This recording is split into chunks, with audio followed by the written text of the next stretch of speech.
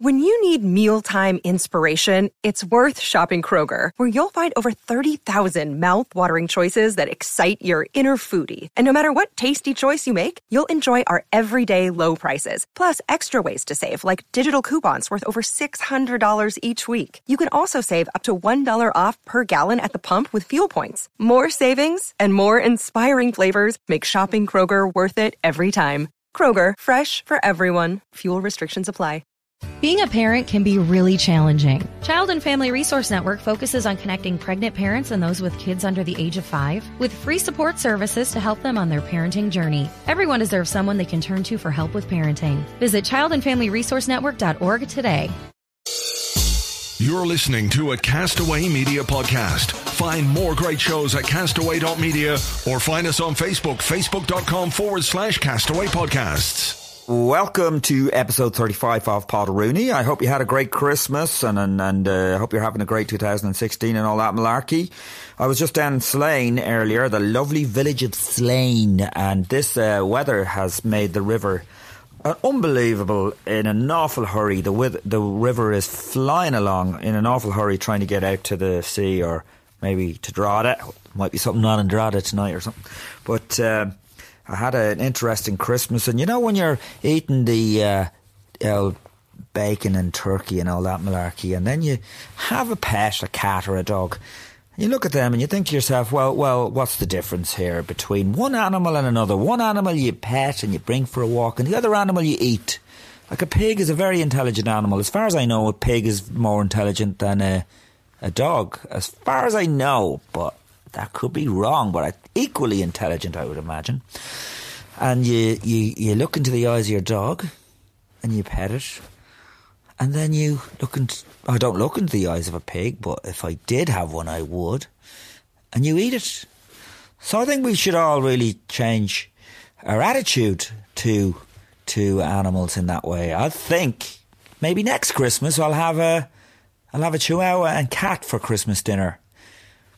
Put them all on the same level. So I'm going to go into town next week and bring my son in to see a jazz band. I believe there's a good jazz night on in the International downstairs on a Thursday night. So I'm going to have a look at that because I want to see if he'll be into that. Now, not huge. I like jazz. I like Miles Davis. I like that kind of thing. There is some jazz, of course, that is a load of toss. You know the kind of jazz where they start off. There's three of them. There's a drummer.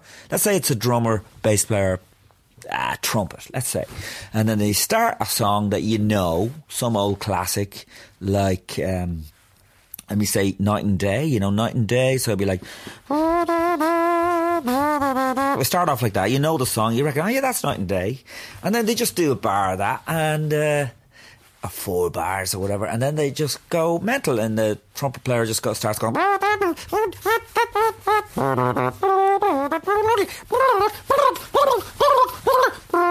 And then he finishes. There's a round of applause. Then the drummer goes.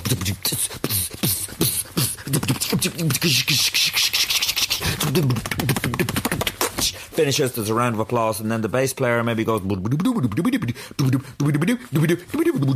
finishes, a round of applause, and then they go back in and then finish.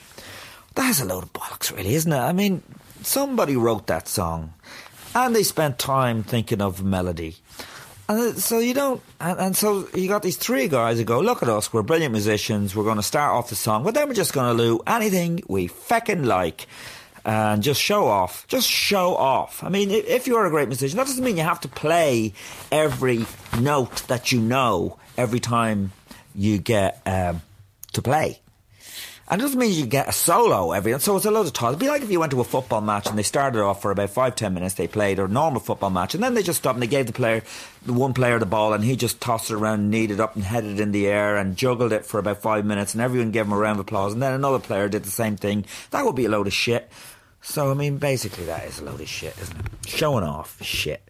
Anyway, So next up, I'm talking to Richie Egan of Jape. Became aware of Jape from that song Floating, and been to see them live at the Electric Picnic. Fantastic. They were brilliant. So enjoy that, and I'll see you on the other side.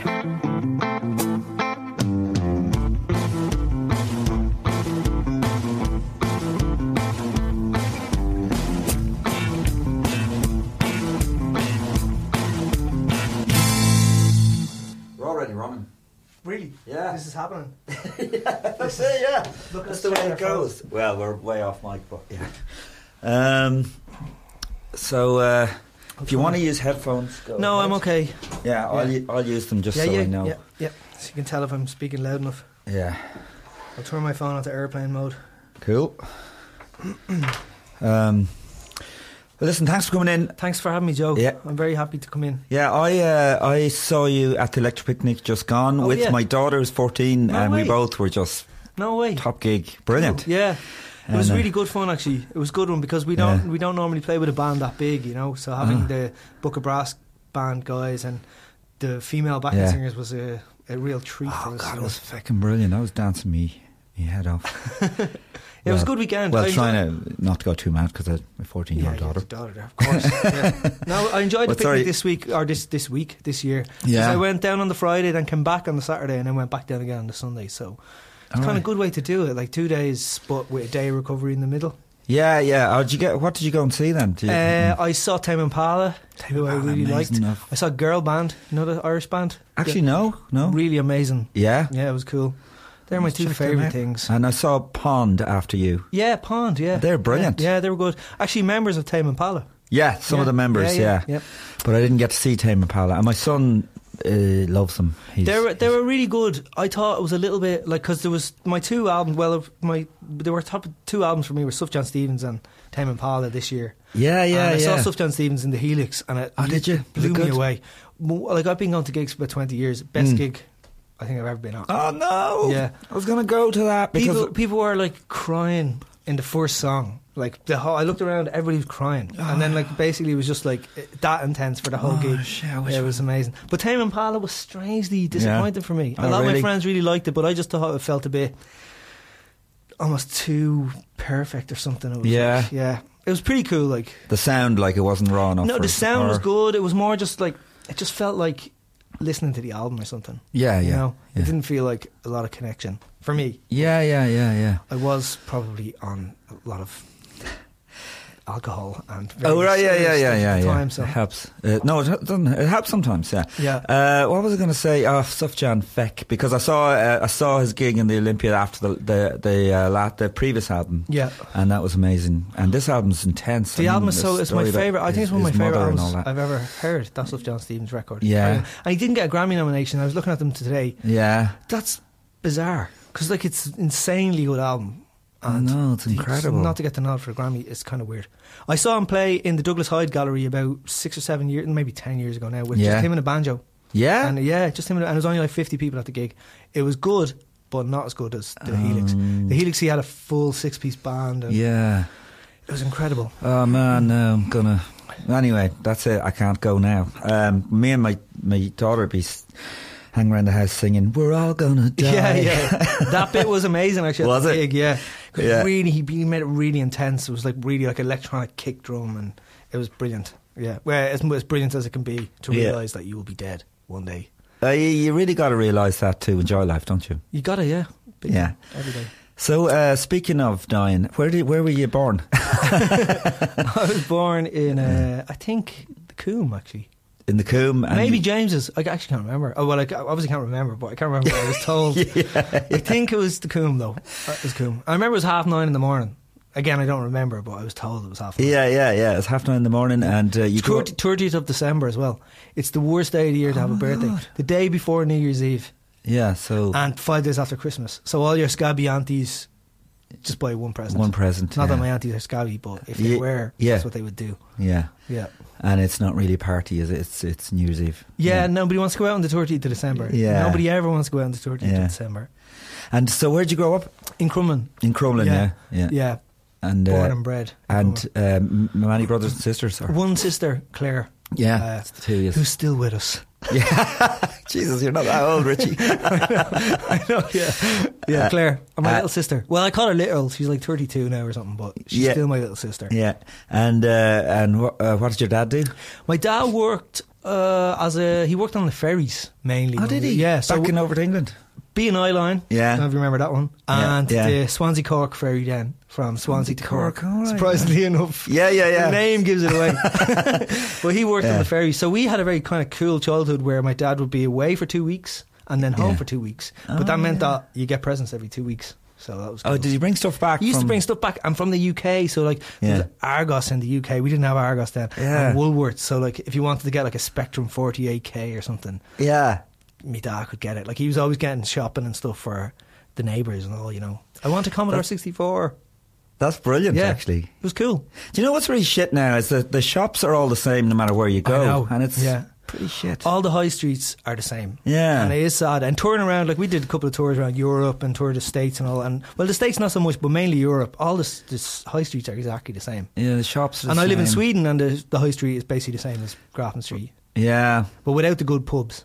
No, without the good Yeah. pubs. But I mean, there was one thing I could get. Last year I was in New York, and my daughter, I keep mentioning my daughter for some reason today, she wanted some stuff from Aeropostale or Aeropostal or whatever they're called.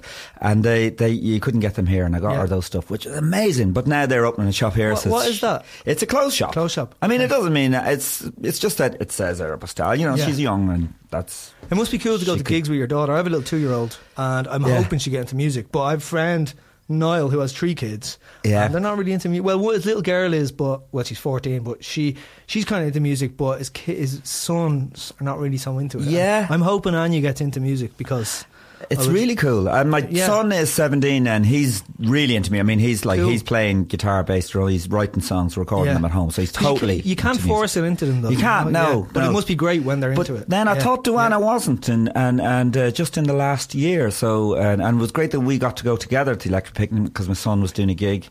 Was he? Yeah. Was he playing down there? No, not at the Electric Picnic. He was doing a gig that weekend or Oh, something. yeah, He's cool. got a band and Yeah, he plays cool. around. Yeah. Cool. What kind of stuff does he play? It's guitar-y now. God, he's really into Tame Impala, and he's going that way. Do you know Yeah. at that age they change really? Yeah, you change. I know. Constantly. I used to be changing. in bands at that age, Yeah. and you have a song which is like your Tame Impala song, or my day was a Red Hot Chili Peppers song. Yeah, Then you yeah, have like yeah. a Fugazi song, then a Nirvana song. But you're finding your feet, you know. Yeah, he's finding his feet. So when I played some of the songs, no, they don't sound like whatever. It doesn't matter. What was I going to say there?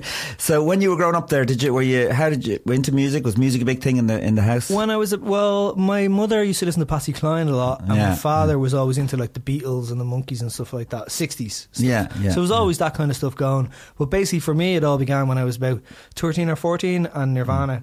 Yeah. Like Smells Like Teen Spirit. Right, that was it. basically That's the one that just blew my mind. It's just everything. Yeah. My whole life changed That was your in a great way, you know. Yeah. And I saw a world because it was pre-internet, so Yeah. I didn't know that this world existed of these American hardcore bands that basically toured in vans and Yeah. played to 20 people, you know. And like that for me was the whole beginning. And since then, it's never really changed, you know. Yeah.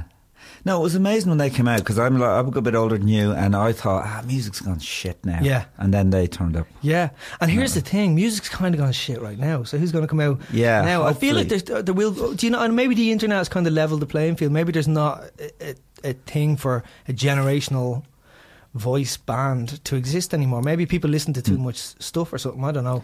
It feels like that band won't exist again. But then again, before Nirvana, people probably said that Nirvana would never exist. You know? Yeah. So I mean, you're waiting for that band. That Yeah.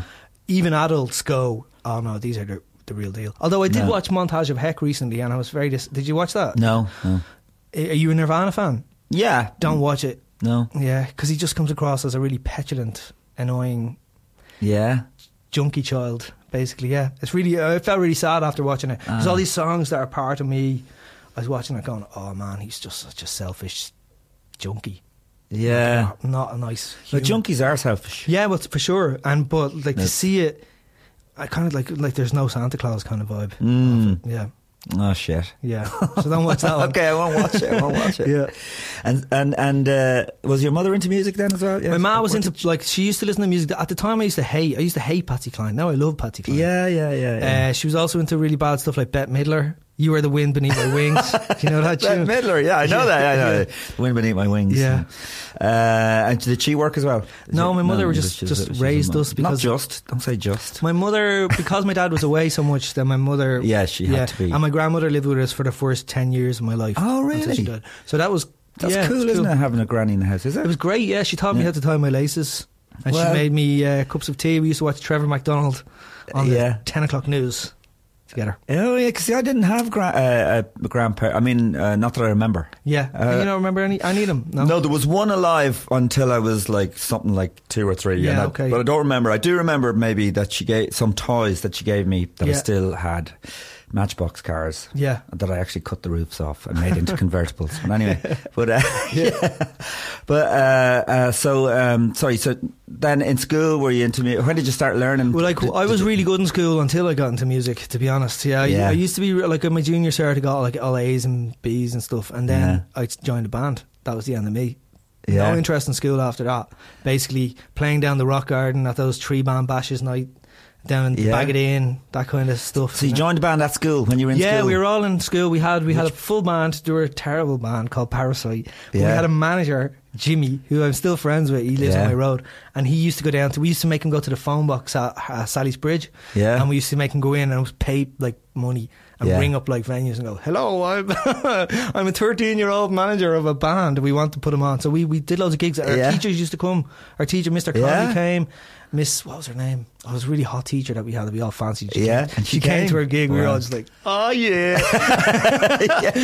And my next door neighbour, she was going to Loretto College. Yeah. So she came down to the gig with like loads of hot girls, which we just sat in the dressing room and were afraid to go out and talk to them.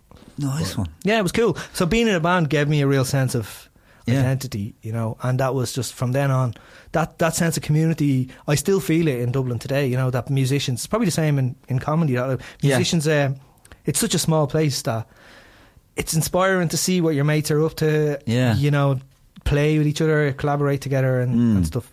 So I think it's a slightly different scene. When I was in a band, actually, in my early 20s, and there was what were they called? Guernica. Guernica. Okay, Guernica. I think I heard of you guys. A few vinyls that are still go up for sale. And people in Spain. Well, obviously, and a few Japanese for some reason. Anyway. And but there was a bit more rivalry. Now I see now that bands do, like with you do side projects and blah blah blah. That's not as. I think Dublin is such a small place, and I've seen, because I've been around the block a few times, and those people who come out and go, I'm the real shit, like, you know, I'm number one, blah, blah, blah, and who don't kind of reach out to other people, they always end up in wheelings, pissed out of their minds, like bitter, you know. And so for me, it's very important to keep in contact with the younger bands coming up, and I get so inspired by looking at, like, and they're getting younger and younger as well. Like there's like some 18-year-old with a laptop on Ableton making something that's amazing, and you're going, oh man, I'm double that dude's age. But still, it's all from the same creative kind of voice, you know. And it's good to see, unless you're Pugwash. Well, let's get on to Pugwash later. I can't wait, actually. But anyway, so what's that first band? That was called Parasite. And what did you play in that? I played guitar in that one, actually. Guitar, I was not so good at guitar. It was only when I took a bass I started getting good. Right.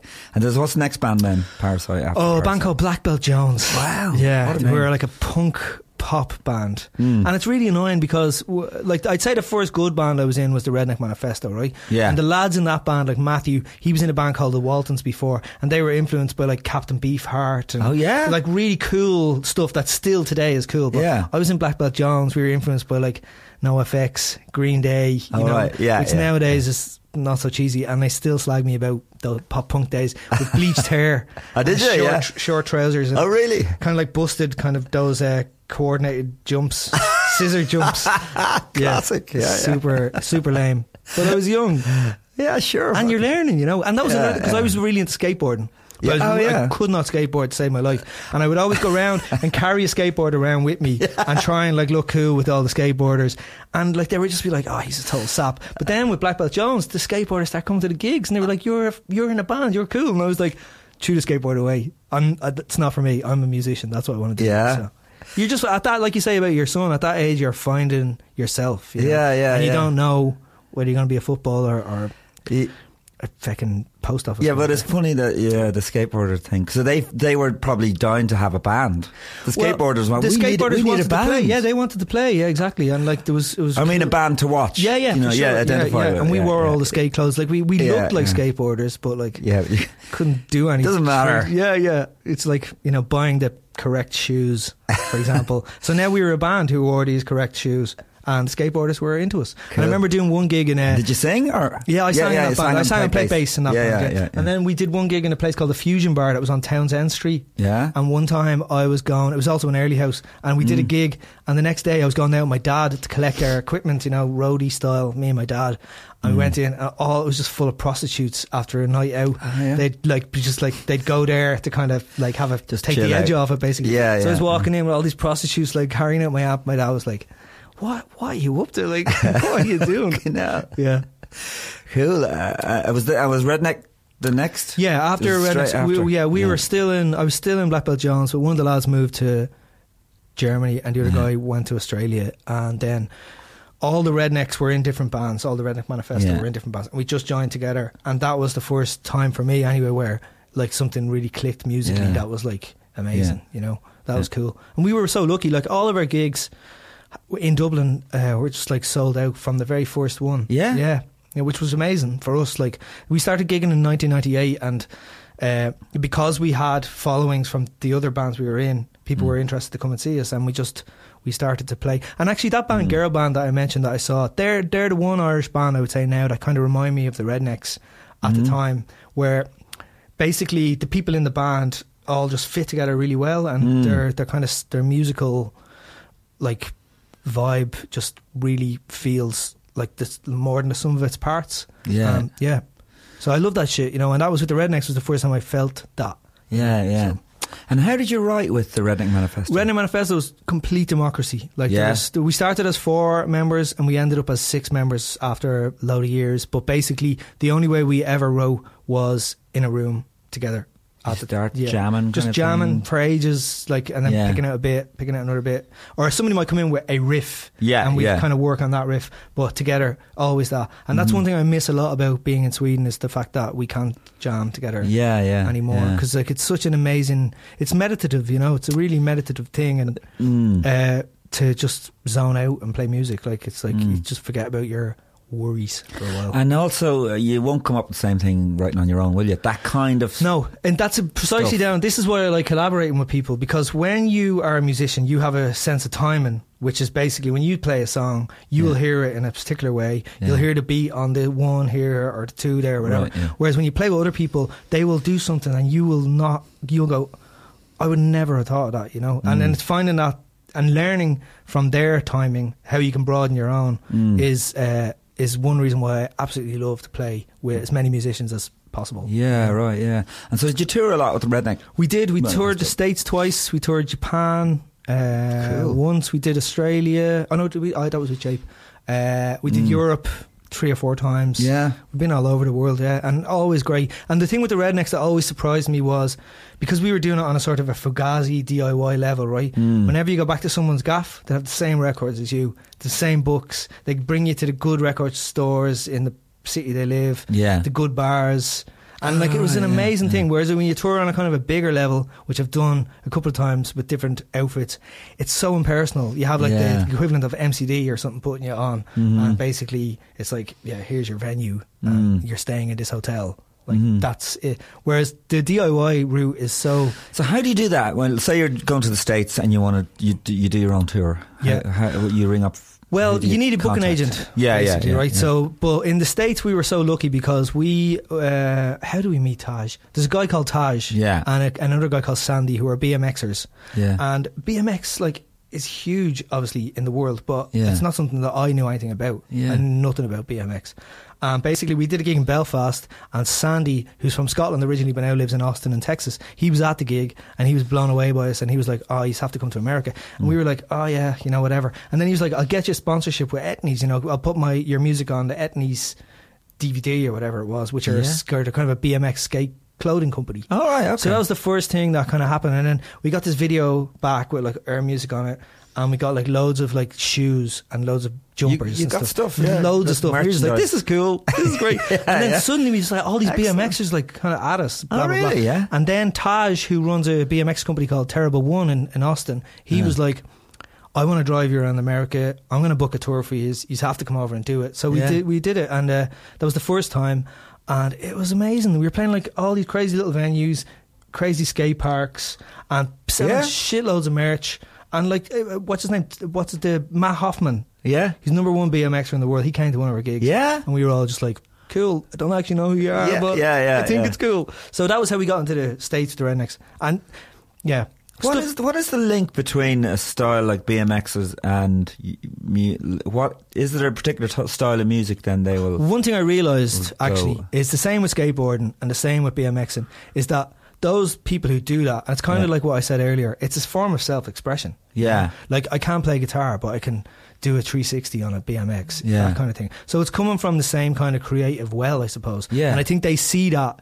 You would see that in them, and they see that in you. Yeah. And I think there's a kind of a cross-pollination. Right. So it was so amazing to meet all those people in the States. What part of the States did you go to? Oh man, we went all over. So we flew into Austin, we did a gig in Austin, and then we drove directly to Florida, which is an 18-hour drive. Yeah. So we go to Florida and we went all the way up the East Coast, all the way across, then all the way down. We never did the West Coast actually. Oh right, we only did like the Mid and the East. Yeah. We did that twice or three times. In a van, driving? In a van, driving, yeah. Wow. It's actually not that bad drive. Have you done gigs in the States? I've done recently in the last couple of years. Yeah, I didn't drive though. You're flying. We flew in Australia, but the drives in the States are not that bad because it's basically, even though like in Ireland 10-hour drive would kill you, but in the States it's like you're on a motorway and it's straight. Right, so it's grand. And you sleep in the van? We were watching Curb Your Enthusiasm actually mostly. Really? Yeah.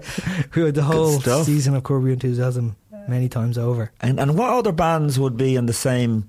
Well, there's a band now, And So I Watch You From Afar. Do you know those guys? Yeah. Oh, they're from Northern Ireland. They're from Northern Ireland. Yeah. So it's basically like there's a Henry Rollins audiobook called Get in the Van. Yeah. And basically, if you listen to that, you will hear the way it is for a lot of like DIY bands. So you've got like a lot of tiers in the music industry. Yeah. But that DIY thing is where I come from originally. Yeah. And I think it's the best, because it's more about like experiences, adventures, and kind of playing. I mean, it's a young man's game in a lot of ways, right? But it's so much. I learned so much from traveling and met so many amazing people, and like, that's living all right, as they say. You know what I mean? Like, that's kind of like better than sitting around.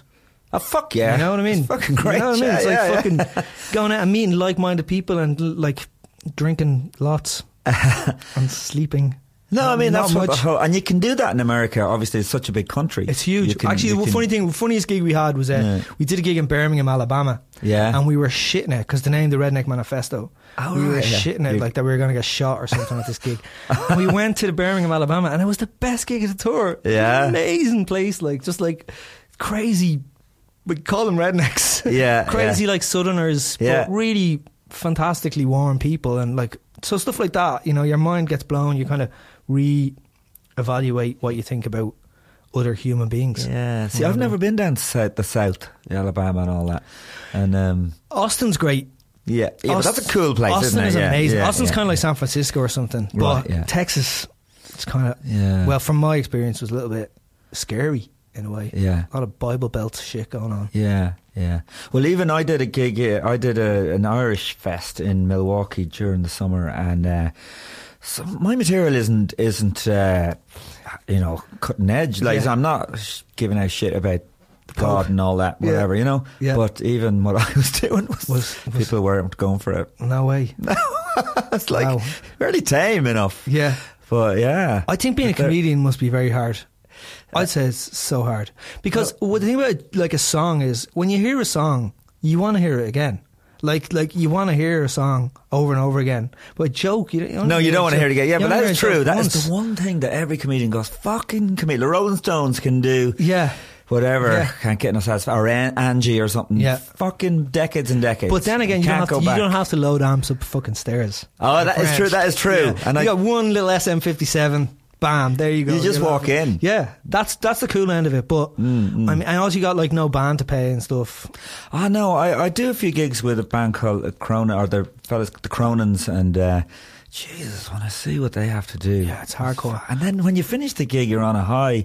As a comedian, you just go straight to the bar. But then you've got to start gear. Take the gear down and go back out. Like I'm playing Vicar Street on Saturday night this week. I don't know when this is going to go out, but this Saturday. Yeah. And I'm DJing in a club afterwards, and my main concern today is like, how are we going to get the gear out of the Vicar Street before. And stuff like that. Like, people don't see that things when it comes to bands, you know. They don't see that, like, loading the van kind of thing. And it's a pain in the ass. Yeah. This Saturday in Baker Street? Yeah. All right. I'm off. I'm not working. Cool. I'll come down. I'll stick you down on the old guest list. Nice one. Yeah. Cool.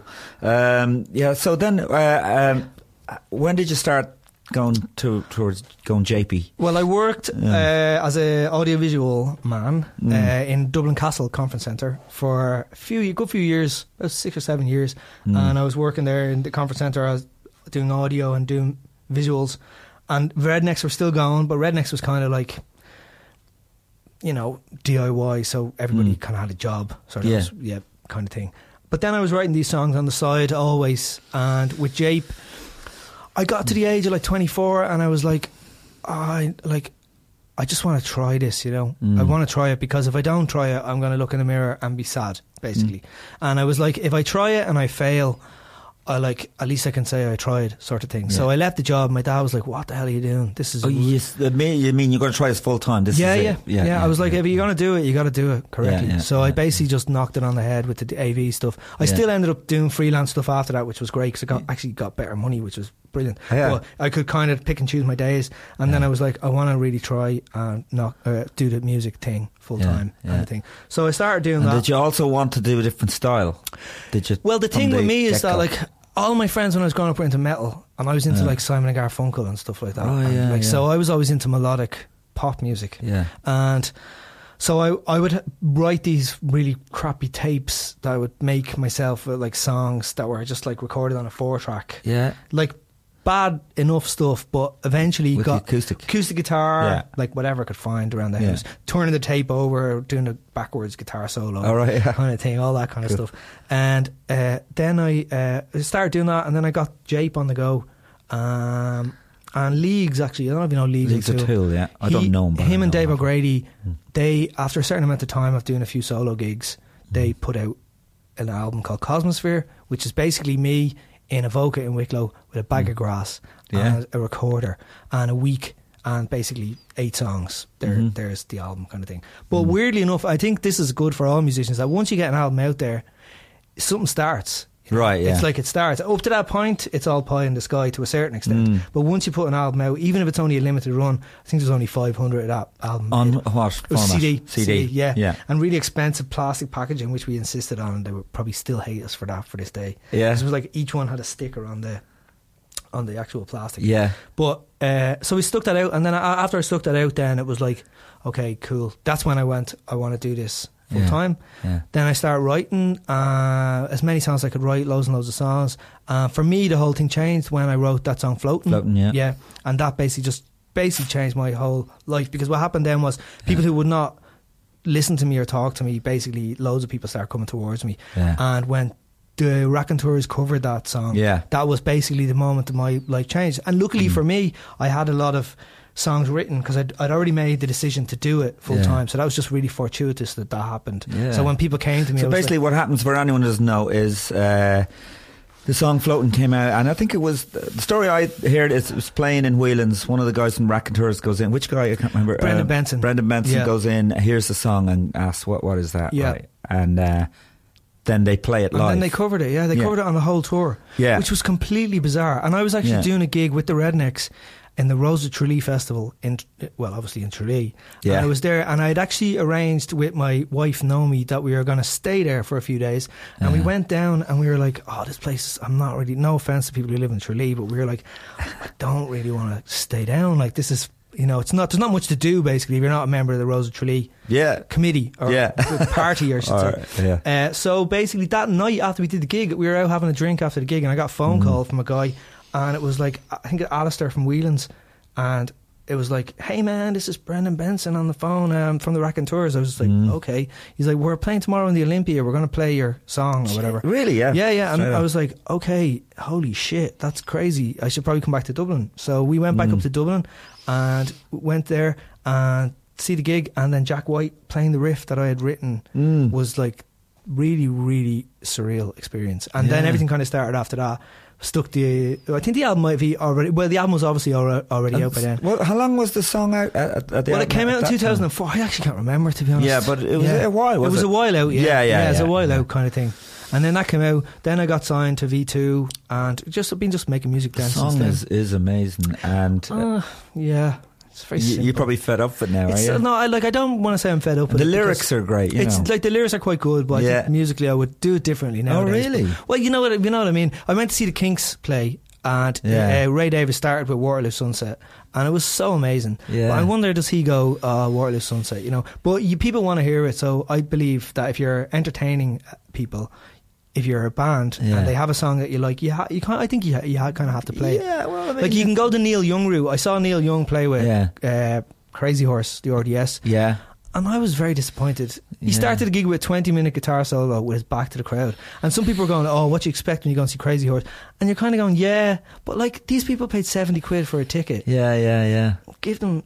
like give and take, you know. That's Now I saw Neil Young in Vicar Street when he was just on his own, and it was he did 3 or 4 Greendale nights. Yes, tour, and he played that album for the first half, and it told a story, and I'd never heard the album, and it was brilliant actually. Yeah, cool. That worked. Yeah, cool. Yeah, but it was a kind of intimate thing, and then he played the stuff in the second half. But I mean, it's I know what you mean. I mean, a bit of both. It's that whole thing of like, both. you know, it is. It's something that you kind of mull over. I'm sure as a comedian as well as. Do you give people what they want, or do you do what you want, you know? And over time, maybe you get respect for doing what you want, but it's difficult in the short term, I suppose. It's difficult if you're a comedian because you basically play to silence. And if you're... Well, I'm not saying if you do but if you... Sometimes. Yeah, but like when you think about playing to silence, like... Yeah. All the good shit has probably played to silence at some point, you know? Because it's kind of fucking with people's heads to the level where they're just not expecting what they're going to get. Yeah. And in a way, that's pushing shit forward. Yeah. And it's easier to go, haha, here's my routine. Now, I do believe that as a comedian, that if you can get people to laugh at something that is quite subversive, but they don't realise they're doing it, that's a skill that you can, over the years, develop. Yeah, totally. You can get like these old ones laughing at mad shit. Yeah, big time. Yeah, you lure them in like the child catcher. But they like you if they like you. Yeah. All free today. The Candy Man is here. Yeah, so you know that's the thing. But anyway, and so you know I love all the mixes as well. There were when did that come about? Like how did that all? Like some label who ripped me off actually in the UK. Really? Yeah, they kind of licensed Floating for a ridiculously low sum of money, and they in fairness to them, they got one really good remix, which is the Prince Thomas remix, and that's amazing. I still hear that out when I go out to clubs now, which is not very often anymore, but it's a great remix. I think I got that on for a while. I was with a website called eMusic, where you pay in, they take a certain amount of money out of your account every month, and then you were free reign.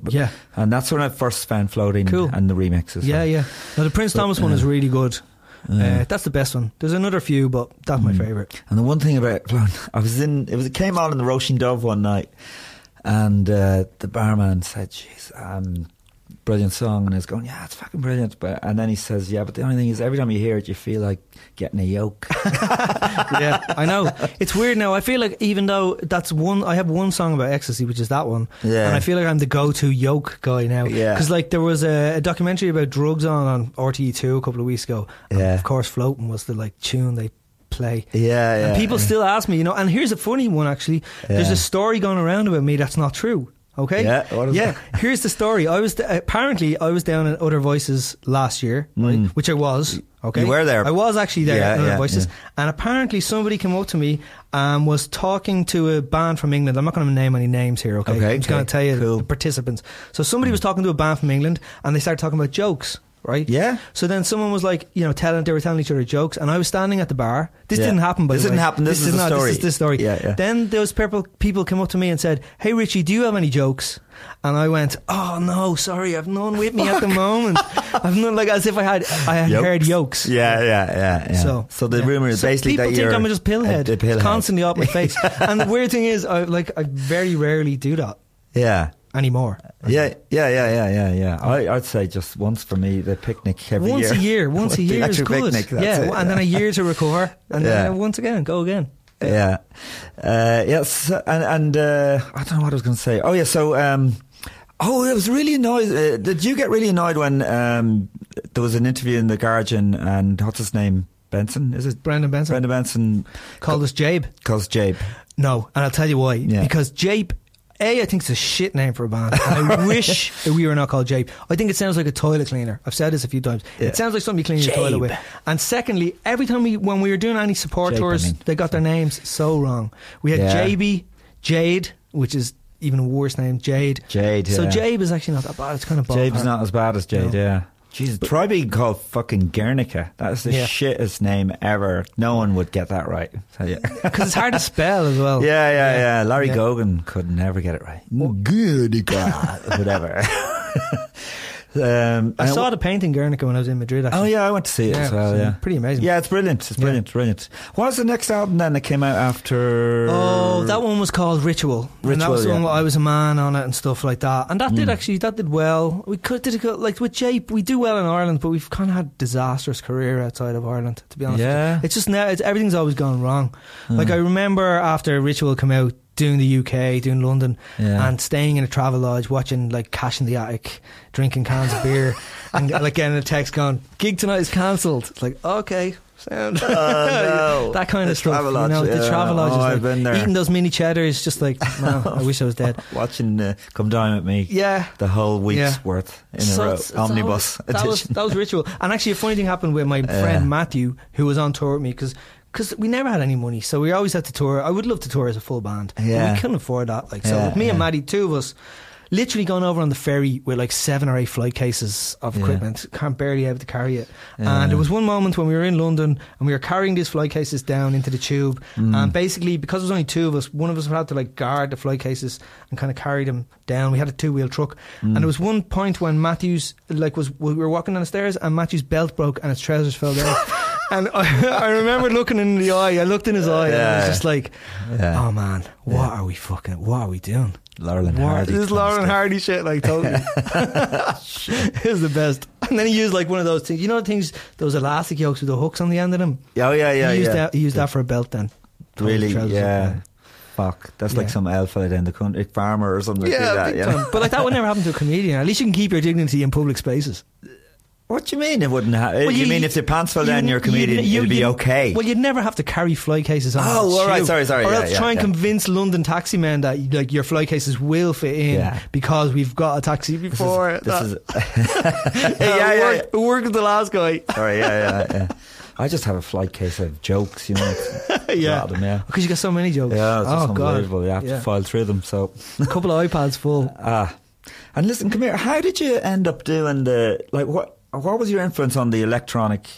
Like, because you've gone from redneck to electronic music. I mean, I think when I look at kids, I think it's good actually. Nowadays, a lot of kids are into electronic music, but I don't know about you. I think we are roughly maybe the same age. No, but you remember growing up, like, it was your Cure head, you're a metaler. Yeah. It was very distinct. It was so distinct. Yeah. Basically, if you were into metal and you heard Erasure, you were like, fuck that shit. Like, no use. Yeah. Whereas nowadays, kids are much broader. But I believe that even back then, when I was younger, you're on a journey. So you're going to be into metal for a certain amount of time. But when you get a bit older, you'll start to go, well, maybe this electronic stuff. What about Kraftwerk, maybe? Well, Kraftwerk, who were the band for me that kind of opened it up electronically? I mean, to be honest, taking pills was you know, like going to the Tivoli, you're going to a rave, hearing techno music in that new way. Which like New Order's Blue Monday wrote Blue Monday, but when they were in Joy Division, apparently after gigs they were always taken to gay clubs. Okay, and they started hearing dance music, and that's how they ended up. That makes sense. Going that direction. Yeah. Once it clicks, it's like a little switch in your head. Once it clicks, it goes on, and it's kind of one thing that kind of not freaks me out, but annoys me a tiny bit about the whole Jape thing is that there are a lot of people who write it off because it's electronic music, and to me, I feel like, oh, dude, you're just not there yet, like, you know what I mean? Yeah, no, give you time. It's bullshit. Yeah. People take time to get to it, but for some reason electronic music has a stigma with certain types of people. For some reason, I don't know why. Prudes, anti-abortionists. Fuckers. Not much electronic music going down at the Youth Defence. Remember when Air, though, were really big? They really brought electronic music to the fore. It's like that whole thing. Well, in any genre, there's going to be something that transcends. Daft Punk as well, I suppose. Well, Daft Punk, Saw them in Marley Park, actually. Yeah, mind blown. Yeah. No, Never saw them. Oh, so good. And so it's funny, like, as well, I think you're probably doing a lot of dance music, right? Yeah, like kind of. I mean, it's not all dance music. Weirdly, but now some of I'm it pulling away from it at the moment. But yeah, I've done it in the past. I've done that. Well, certainly at your gig, it's easy to dance. Yeah. No, at the gigs, it's electronic at the moment. Yeah. And but I love everything, you know. Yeah. Yeah, I love it all. Like, I love all music, so it's hard to. And I think in a lot of ways, it's easier for people to like you if they can pigeonhole you into one particular bracket. So I feel like you're better off just being a dude with an acoustic guitar, to be honest. More people are actually interested in that than being a dude. And it's fucking easier. Jesus. It's definitely easier, yeah, but like, you gotta follow. Come on, what you're doing is brilliant. You gotta follow your own don't be voice. It's just so technical. Our setups are so technical. It's such a pain in the ass. Yeah. Well, you know. Whatever. And so then when you won the Meteor, the choice thing. Does that help? Well, I won it twice. Yeah. It helps in Ireland, I suppose, and the 10 grand definitely helps. Yeah. So bought a lot of equipment, studio equipment, microphones, and that kind of stuff. Yeah. That was cool. But I mean, overall, it doesn't really matter. Don't think it matters outside of Ireland. Right. It matters to Thomas Walsh. It seems to matter to Thomas. Tell me the whole story here. Here's my vibe with the Thomas Walsh thing. By the way, we're pals now. Oh, are you? We made friends on Twitter. Made friends on Twitter? Because Tom Dunn made their album the album of the week and our gig the album of the week, and he was like, Israel and Palestine, it's up to you, kind of thing. So I don't mind. I'll tell you what happened. The night I won the Choice Award in 2011, right, the second time, Pugwash were up for the award. Yeah. And when I was walking out of the venue, one of the guys in Pugwash, I don't know which one, I don't think it was Thomas, but said to me, we were going to buy a van with that money.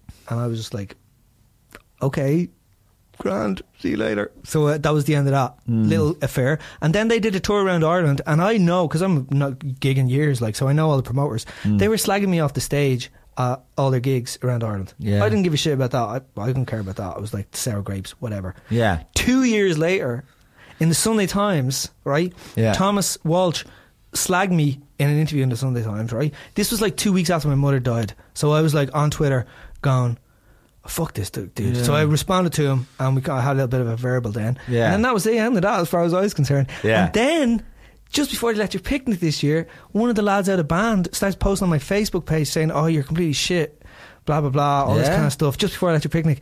So I was like, I was like, fuck this, I'm going in here now. So I started saying, oh, you're just bitter because you didn't win the Choice Award. It's 4 years ago, wake up, blah blah blah. It's just bizarre, you know. I mean, so I've engaged, and I did. I'm getting a laugh out of it now. Did you see on Twitter the guy put up the poster? That was class. That was amazing. Yeah, totally. That's amazing. That was totally cool.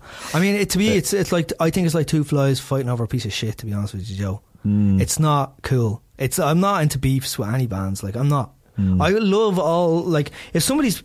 Thomas, I think, is so into this idea of the craft of the song. Do you know what I mean? It's the song, the Beatles, like, the Kinks, anything that's... I completely... I'm into that as well, you know? I mean, that's a thing that exists, so fair play to you. But it's not at the expense of anything else. You know what I mean? And if you think that, you're closed-minded. And no offence to Thomas, because he seems like a very craft-worthy man who can make a song, but all his stuff sounds like something that's already happened, you know? And like there's nothing wrong with that per se, but you can't be going around saying other shit is shit if you're writing something that's like a fucking watered down Dunstores version of the fucking Beatles record or the ELO record, you know? Like bring something new to the table. And that's why an 18-year-old guy with a laptop is fucking, for me, way more interesting than a load of bleeding middle-aged men with fucking beanie hats on. Yeah. Well, look, I mean, fair play. He's written something. Come on, he can write. He can write. A song. Hear is one of the best songs I've ever heard. I am in my life. not disagreeing that Thomas can write good songs. I'm not saying that. What I'm saying is, I don't understand this idea that if I write a good song, it's fucking better than everything else. I don't understand that. To me, it's like, if somebody's expressing themselves, even if they're not that talented, I'd be there going, like, that's cool. You know, they're using their voice to express themselves. Yeah. I would never say something is not worthy of being good because I have the definitive answer on why songs are good, because they need to be crafted in this old school fashioned way. And there's nothing, as I said, there's nothing wrong with that old school fashioned way. It's not easy to do. It's not easy to do. It's not easy to write a good song. No way, no, for sure. But you kind of have to. You kind of have to go. You can't be saying other shit. You just, I don't know. basically he picked a fight with me. Yeah, and yeah. He's from Drimnagh, I think, and I'm from Crumlin. So Yeah. like, you want to So fight with me? there's more- I'm ready to go. Like, Right, kind of like, yeah. But I would not like to fight with him. And up to this point, up to the point when that happened, all that shit, I was like, grand. I mean, it's not my cup of tea, but like, Yeah. he's a talented dude. Like, Yeah. you know what I mean? Fair Yeah. play to him. Yeah. And best of luck to him in the future, is what I Right. would say. Sure. And it's just shite, really, isn't it? Like, the whole thing. It's just a whole load of shite. I'd say if I went for a pint with him, we'd have a great laugh. I'll tell you what, actually, he's Yeah. quite a funny fella. Yeah, He's very seems like a funny fella. Yeah, he's a good crack. But sure, you know, it's better than being bland. You might as well have a fight.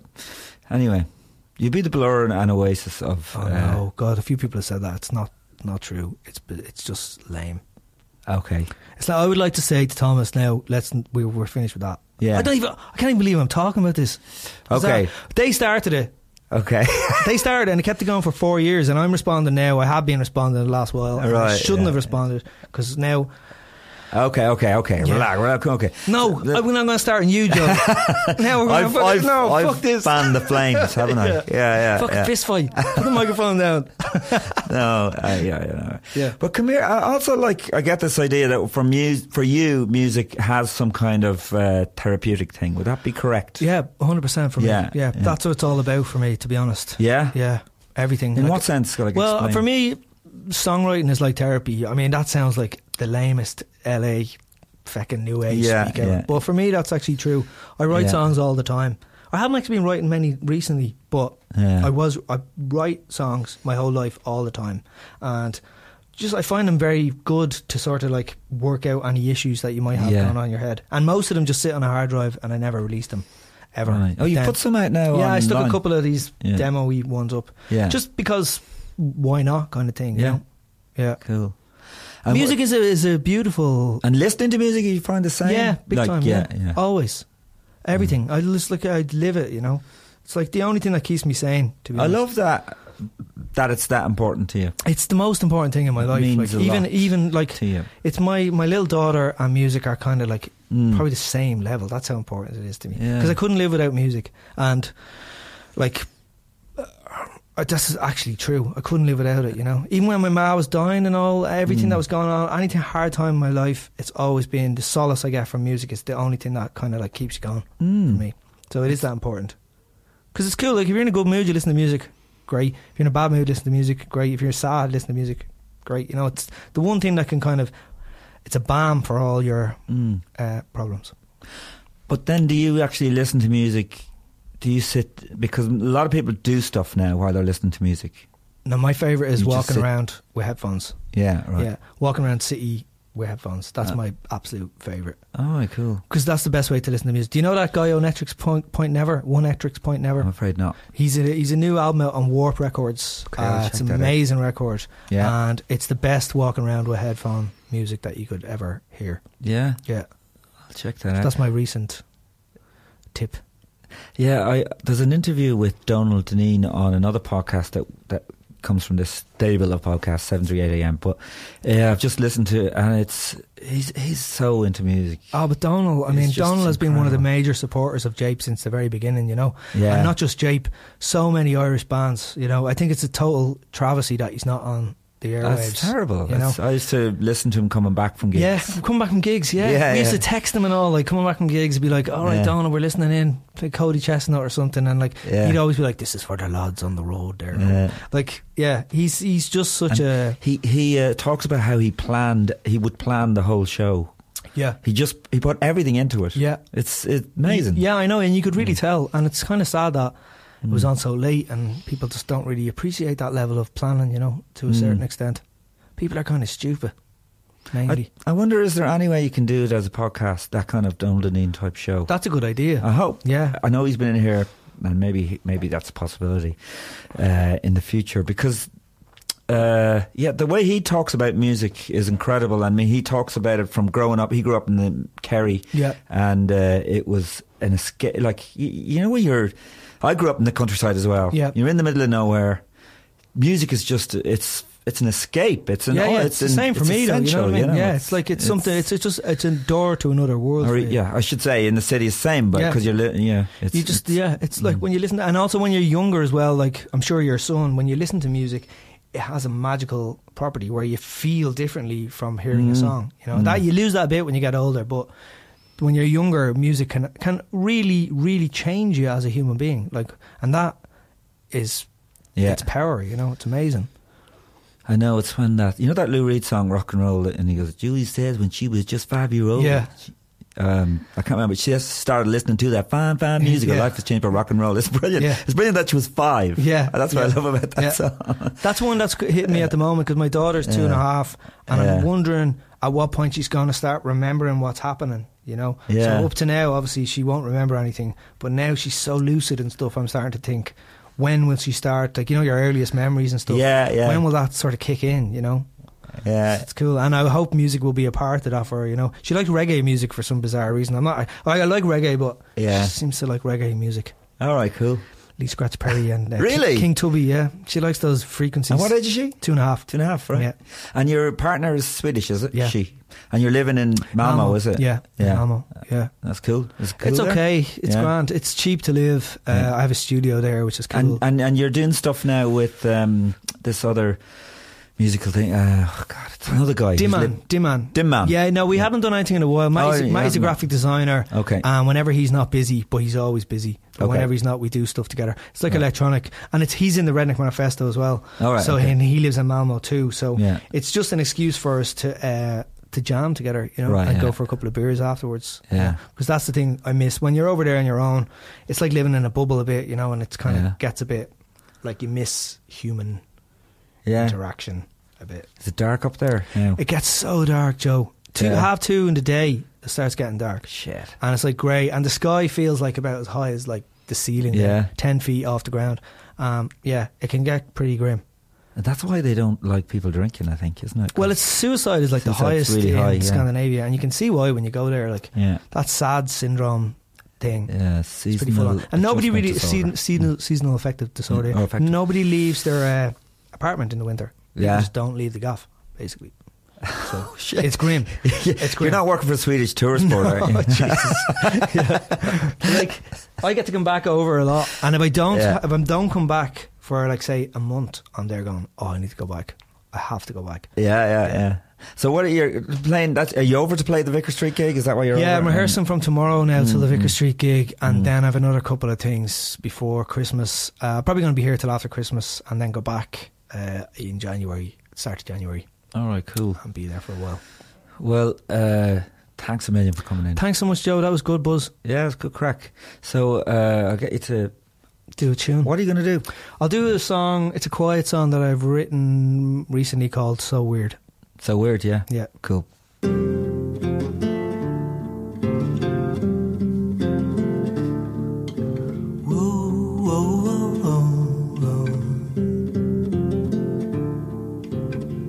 You wake up thirsty, you have pink skin. We speak so softly of the noise within. We wear the city's prey, we had nothing left to want, but our needs appear deeper than our needless fronts. And we both know, yeah, we both know it always gets so weird.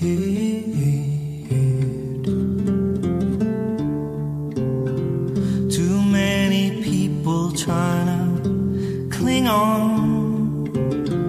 Too much decisions, let's not make them.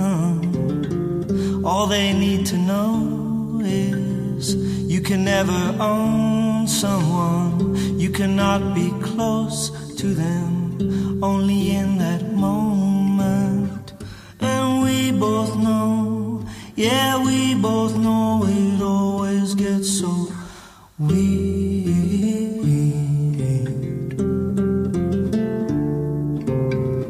And all the randomness of meeting one another.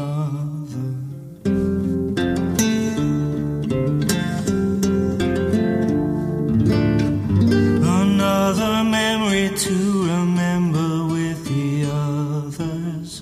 A new experience we placed within each other. So weird.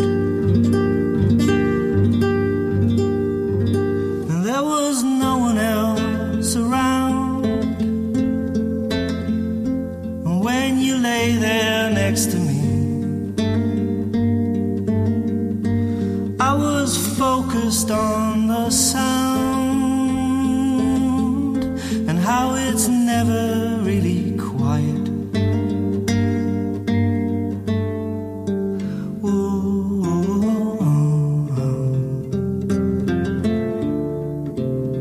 And what about the future? Well, who can ever say? This is the present and it's presently okay. But we both know, yeah, we both know it always gets so weird.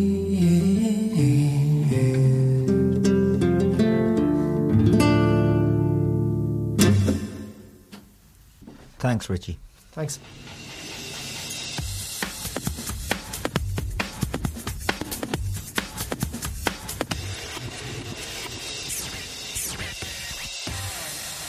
Yeah, Richie Egan there, and he has thrown down the gauntlet to Thomas Walsh of Pugwash one more time. So I must get Thomas back up and get him in the studio, and we'll have part 2 of the Thomas Walsh Pugwash interview, and we'll take it from there. So next week I've got an interview with a rap duo called Deja Vu that I saw at the Bear in the Woods festival during the summer, and that's cool. Listen, if you're enjoying the Owl podcast, give us the Owl 5 stars there on iTunes and reviews, and hook up with me on Twitter. I'm on Joe Rooney 1. Also, there's an interview with me in the latest Irishman Abroad podcast from Jarlath Regan. So thanks for listening, thanks for subscribing, and let's have a good 2016 together on Potteroonie.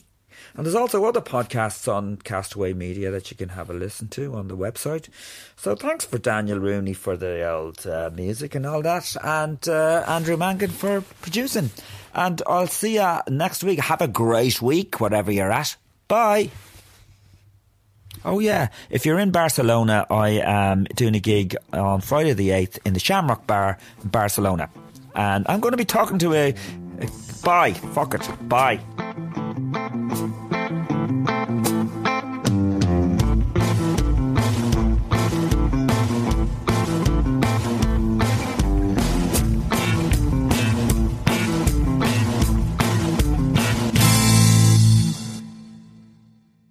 This was a Castaway Media production. Find more great podcasts on our network. Visit castaway.media.